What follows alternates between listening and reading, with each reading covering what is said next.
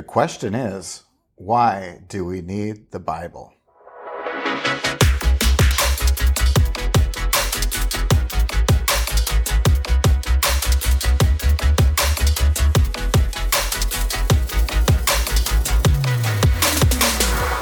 Welcome to Truth Trek, where we dive deep into the Bible to uncover the treasures there. I'm Pastor Jason Hovde, and I will be your guide as we journey together into Scripture, God's holy word. In today's episode, we will be taking a look at the necessity of Scripture and trying to answer that question, why do we need the Bible? And in this podcast, I want to give credit right off the bat that I'll be quoting quite a bit from Wayne Grudem's systematic theology. And many of the quotes I'll be quoting from are from Chapter 7 of Systematic Theology, An Introduction to Bible Doctrine. Chapter 7 is entitled The Four Characteristics of Scripture, and specifically the subsection Necessity. For what purpose is the Bible necessary? How much can people know about God without the Bible? So it's important that we take a moment, I think, to say why Scripture is necessary. You'll hear me often saying, that we need to know our Bibles. If we're believers in Christ, we need to be learning all the time from Scripture. I teach and preach Scripture, and yet I need daily to be in Scripture to remind myself of what it says, to continue to learn new things about myself and about God. Hopefully those things are helping me to move forward in my faith and sanctification as I grow, hopefully to be more like Christ. So it's important, though, that we take a moment to say, why is it necessary? So we'll be talking about that. The first thing I want to quote from Grudem's systematic theology is that the necessity of Scripture means that the Bible is necessary for knowing the gospel, for maintaining spiritual life, and for knowing God's will, but is not necessary for knowing that God exists or for knowing something about God's character and moral laws. There's a lot said in just that one sentence, that knowing the gospel has to come through what the Bible teaches. But knowing that God exists, or knowing something about God's character and moral laws, we don't need Scripture necessarily to know that. Scripture tells us that we can see with evidence that there's a creator, there's a God who is there and manifests himself in a sense through his creation. And we'll talk about that probably in another podcast more deeply. The idea of what is called general revelation. General revelation means that we can know of God and know some things about him just through our existence and observations of the world around us. And that is under the category of general revelation. So general revelation is part of how we know God exists, but then we have special revelation. That is specifically how God reveals his plan of salvation to us, and special revelation is that which came through the Scriptures. And Hebrews tells us at the very beginning of Hebrews that in the past God spoke to us through prophets, and now he speaks through his Son. So there was special revelation that was prophetic. There was special revelation that was explicit teachings, such as the Law of Moses. And we today are privileged to have the special revelation all cataloged for us in Scripture. So Scripture is necessary for us to know God's plan of salvation. In Romans 10, starting at verse 13, you'll hear this referred to a lot by myself and by many who teach these topics, but it talks about how people come to know the gospel. So it says, "For everyone who calls on the name of the Lord will be saved. How then will they call on him in whom they have not believed? And how are they to believe in him of whom they have never heard? And how are they to hear without someone preaching? And how are they to preach unless they are sent? As it is written, how beautiful are the feet of those who preach the good news. But they have not all obeyed the gospel. For Isaiah says, 'Lord, who has believed what he has heard from us?' So faith comes from hearing, and hearing through the word of Christ."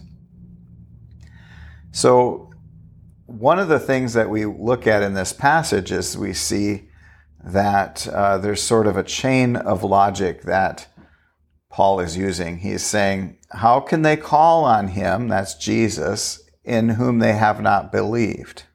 Well, that makes sense. If they don't believe in Christ, they won't call on him.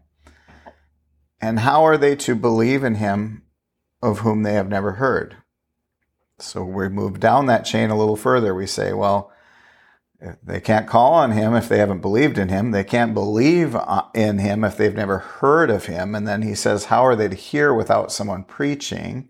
And how are they to preach unless they are sent?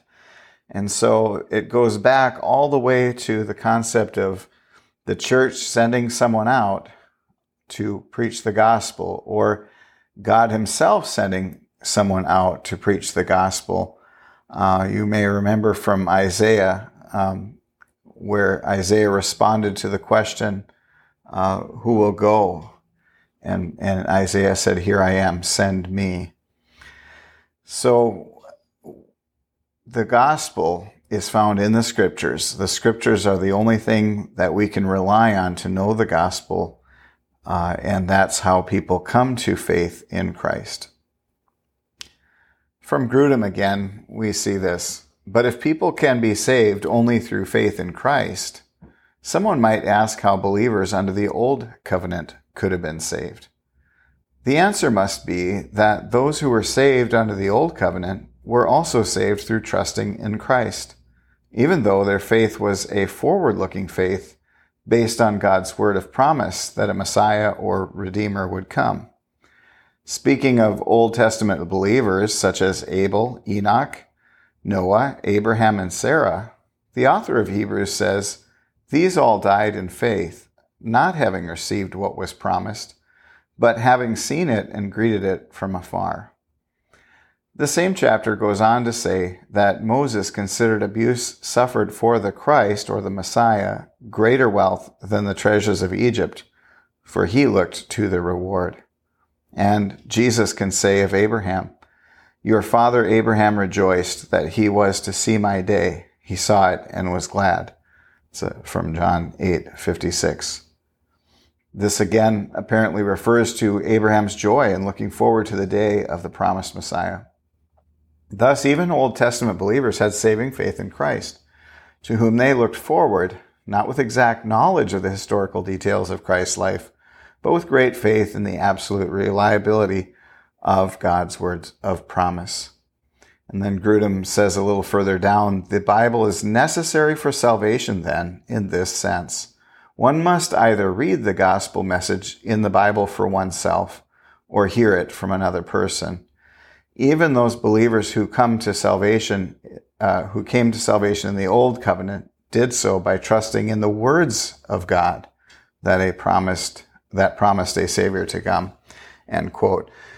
So Grudem is saying here something that is an important thing for us to take a moment and think about, which is that even those believers who came to salvation in the Old Covenant, the information they had came in the form of words. God gave words. He gave them either through a prophet or directly to certain people in the Old Testament.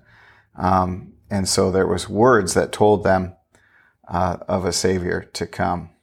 I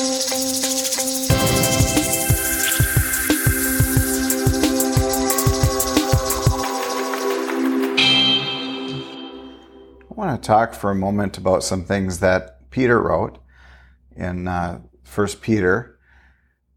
And we see that as we look at Peter's writings, that he is making an assumption that those he's writing to, which let's remind ourselves is the letters, the epistles we find in the New Testament, are written specifically to the church. That doesn't mean that others won't read them, but others may not understand them. They may not have meaning to the unbeliever. But it's always important to keep in mind that they were written to a church. They were written to the people who had put faith in Christ. And we can see that Peter makes the assumption that the way that people were born again, that they were saved, was because they had heard the Word of God. They had understood because they had heard. So in 1 Peter 1 at verse 23 through 25, it says, "Since you have been born again, not of perishable seed, but of imperishable, through the living and abiding Word of God, for all flesh is like grass, and all its glory like the flower of grass. The grass withers, and the flower falls, but the word of the Lord remains forever. And this word is the good news that was preached to you." These kind of passages get me excited because I love God's word. And this is a great reminder that God's word is what brings salvation. We can remember as well that Paul said in Romans that the reason he wasn't ashamed of the gospel is that it's the power of God for salvation. So this is the word of God that has power. So Peter is saying here that it's obvious to that anyone who's in Christ, who's put faith in Christ, it's because they were born again through the living and abiding Word of God. And the word of the Lord remains forever. This word is the good news that was preached to you, Peter says. And then in the next chapter of 1 Peter, chapter 2, verse 2, he tells the people that like newborn infants, they should long for the pure spiritual milk, that by it you may grow up into salvation. And what is this pure spiritual milk that he's speaking of? It is God's word. And so we see that the Bible is God's word, and it's associated with as spiritual milk. What is milk for an infant? That's life itself. It's nourishment. It's the necessity that is had so that the baby can grow and become healthy. And so as believers, we need to have God's word to grow in the faith, to grow as we move forward through life, to grow closer to Christ. And the next point I want to make here goes back to kind of what we were talking about special revelation, that the Bible is necessary for certain knowledge of God's will. We can't know what God's will is outside of Scripture. We can guess at things, but Scripture is the only place we can have certain knowledge of God's will. I go back to Grudem again here. He said, in fact, if there were no written word of God, we could not gain certainty about God's will through any other means, such as conscience, advice from others, an internal witness of the Holy Spirit, changed circumstances, and the use of sanctified reasoning and common sense.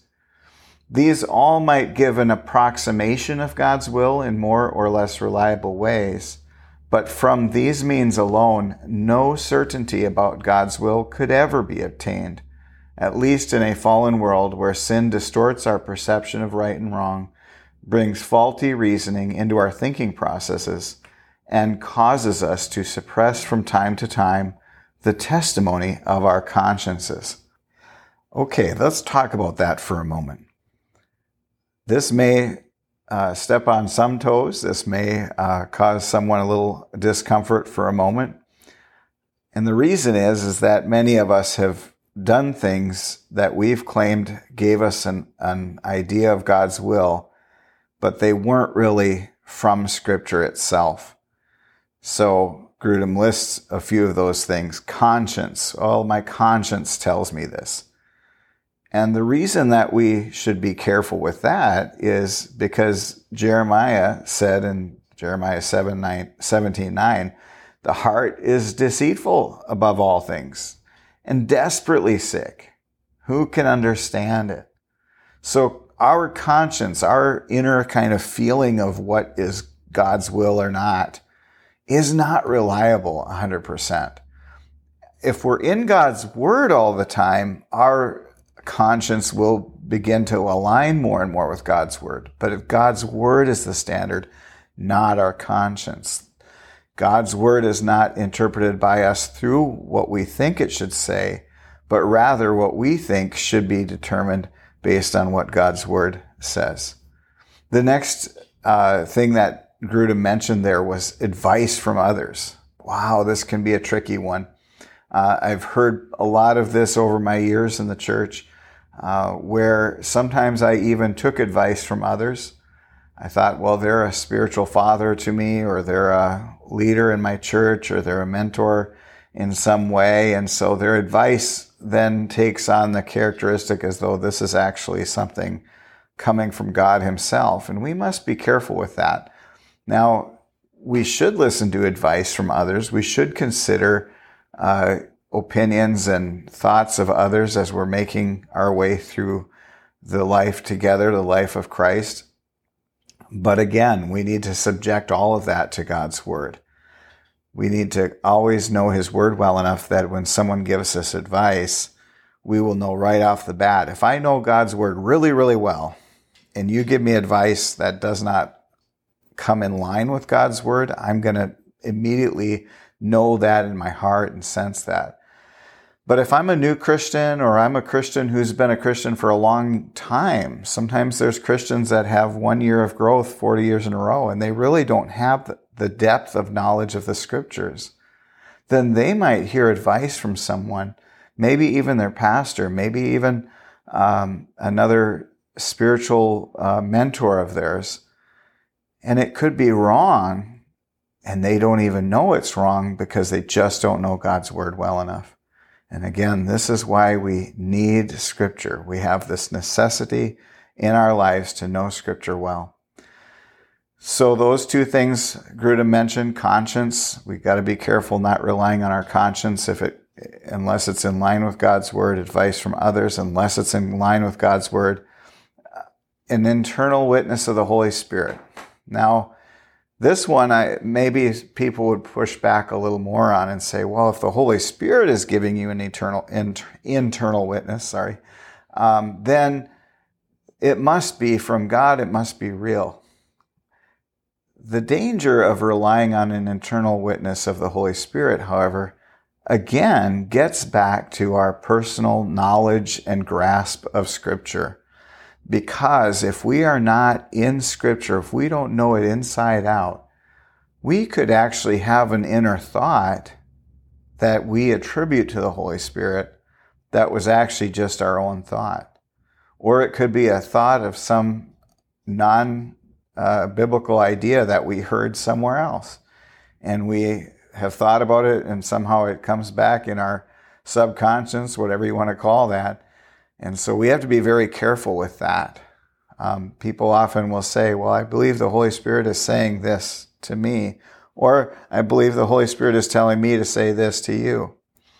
And again, there's a danger in that, because very often we got to get back to that, what I read just a moment ago. The heart is deceitful above all things, desperately sick. Who can understand it? If that's true, and it is because it's Scripture, then if the heart is deceitful above all things, we have to be well aware that our flesh often wants what our flesh wants, and we can attribute to the Holy Spirit things that he has not said. So conscience, advice from others, internal witness of the Holy Spirit, changed circumstances. We might say, well, things are going really well, the Lord must be in it, or I think that the Lord closed this door on me because I got fired and blah, blah, blah. Well, if you got fired for not doing your job very well, you don't want to blame God for that and say, well, he changed my circumstances and this must be his will. I've had pastors tell me, it's not happened to me, thankfully, but I've had at least 2 other pastors I know that they've had someone in their career that came and said, I've been so unhappy with my wife all this time, but I found God is showing me that that I'm to marry this other lady and I'll be happy. Well, we know that cannot be true because Scripture tells us that that is not God's will. God's will is not to have divorce happening. So that, again, we can convince ourselves sometimes that God is telling us to do something. And that's where Grudem talks about sanctified reasoning, or what we might consider common sense.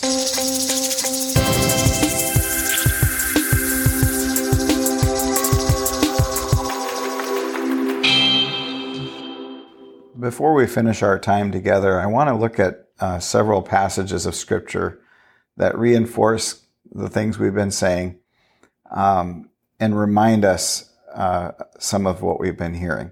So first of all, from Romans 2, verses 14 and 15, this is a passage that tells us a little bit about general revelation. It says, "For when Gentiles who do not have the law by nature do what the law requires, they are a law to themselves, even though they do not have the law. They show that the work of the law is written on their hearts, while their conscience also bears witness, and their conflicting thoughts accuse or even excuse them." So here's a passage that shows, hey, even if someone doesn't have the written Bible, or they haven't had it preached to them, God's law is still written on their hearts. That's the general revelation. There's a sense that we have of good and bad, or right and wrong, and that's in our nature. That doesn't mean that people don't suppress that over time and become very hardened, and where they don't know that, but we kind of come built in with an idea of the law of God. Hebrews 5:14, we get back to this idea of the Scriptures being nourishment to us. It says, "But solid food is for the mature, and for those who have their powers of discernment trained by constant practice to distinguish good from evil." Again, constant practice. What does that mean? We need to constantly be fighting sin. That's part of what we need to practice. But how do we distinguish good from evil? Is we continue to immerse ourselves in God's Word so that we can grow and know more about what He teaches. Psalm 119, verse 1. That's our longest psalm. It talks a lot about the Word of God in that psalm. The whole psalm actually has a lot of great concepts in there about why Scripture is so important. But verse 1, I'll just stick with that. It says, "Blessed are those whose way is blameless, who walk in the law of the Lord." Psalm 1 and 2 says, "Blessed is the man who walks not in the counsel of the wicked, nor stands in the way of sinners, nor sits in the seat of scoffers. But his delight is in the law of the Lord, and on his law he meditates day and night." So there is the idea that it's a blessing to us when we take time to meditate, that is, to think deeply on God's Word. 1 John 5:2 says, "By this we know that we love the children of God, when we love God and obey His commandments." And how do we know His commandments if we don't know Scripture? You see, the philosopher might say the fact that we don't know everything requires us to be uncertain about everything we do claim to know. But Grudem answers that and says, if we are to talk about degrees of certainty of knowledge we have, then the knowledge we attain from Scripture would have the highest degree of certainty. If the word certain can be applied to any kind of human knowledge, it can be applied to this knowledge. So we can have certainty in what we know. As we near the end of our time together, I want to pose some questions. And these, again, are from Grudem's chapter on this topic. At the very end, I really appreciate that he always includes questions. These are things that sometimes require some self-examination to think about. So here's some questions at the end of his chapter that he included, and I'll just ask them of you and me to think about. First, when you are witnessing to an unbeliever, what is the one thing above all others that you should want him or her to read? Do you know of anyone who has ever become a Christian without either reading the Bible or hearing someone tell him or her what the Bible said? What then is the primary task of an evangelistic missionary? How should the necessity of Scripture affect our missionary orientation? Do you nourish your soul on the spiritual food of the Word as carefully and diligently as you nourish your body on physical food? What makes us so spiritually insensitive that we feel physical hunger much more acutely than spiritual hunger? What is the remedy? When we are actively seeking to know God's will, where should we spend most of our time and effort? In practice, where do you spend most of your time and effort when seeking to find God's will? Do God's principles in Scripture and the apparent guidance we receive from feelings, conscience, advice, circumstances, human reasoning, or society ever seem to conflict? How should we seek to resolve that conflict? Is it a hopeless task to work for civil legislation based on standards that accord with God's moral principles in Scripture? Why is there good reason to hope that we will finally be able to persuade a great majority of our society to adopt laws consistent with scriptural norms? What would hinder this effort? There are some good questions for us to consider as we close out our time together. I encourage you to think of these things as you go. Consider how you would answer those questions. And I want to thank you for listening today. If you found this to be helpful or encouraging, would you please share it with someone who may enjoy joining us? And do you have a topic that you think would make a good Truth Trek episode? Email me at truthtrekking@gmail.com. Also, please like and follow our podcast on your favorite podcast platform. If you see us on Facebook or Instagram or Twitter, now known as X, please follow us on there as well, and you'll get updates on new podcasts as they come out. Thank you, and I will see you next time on Truth Trek.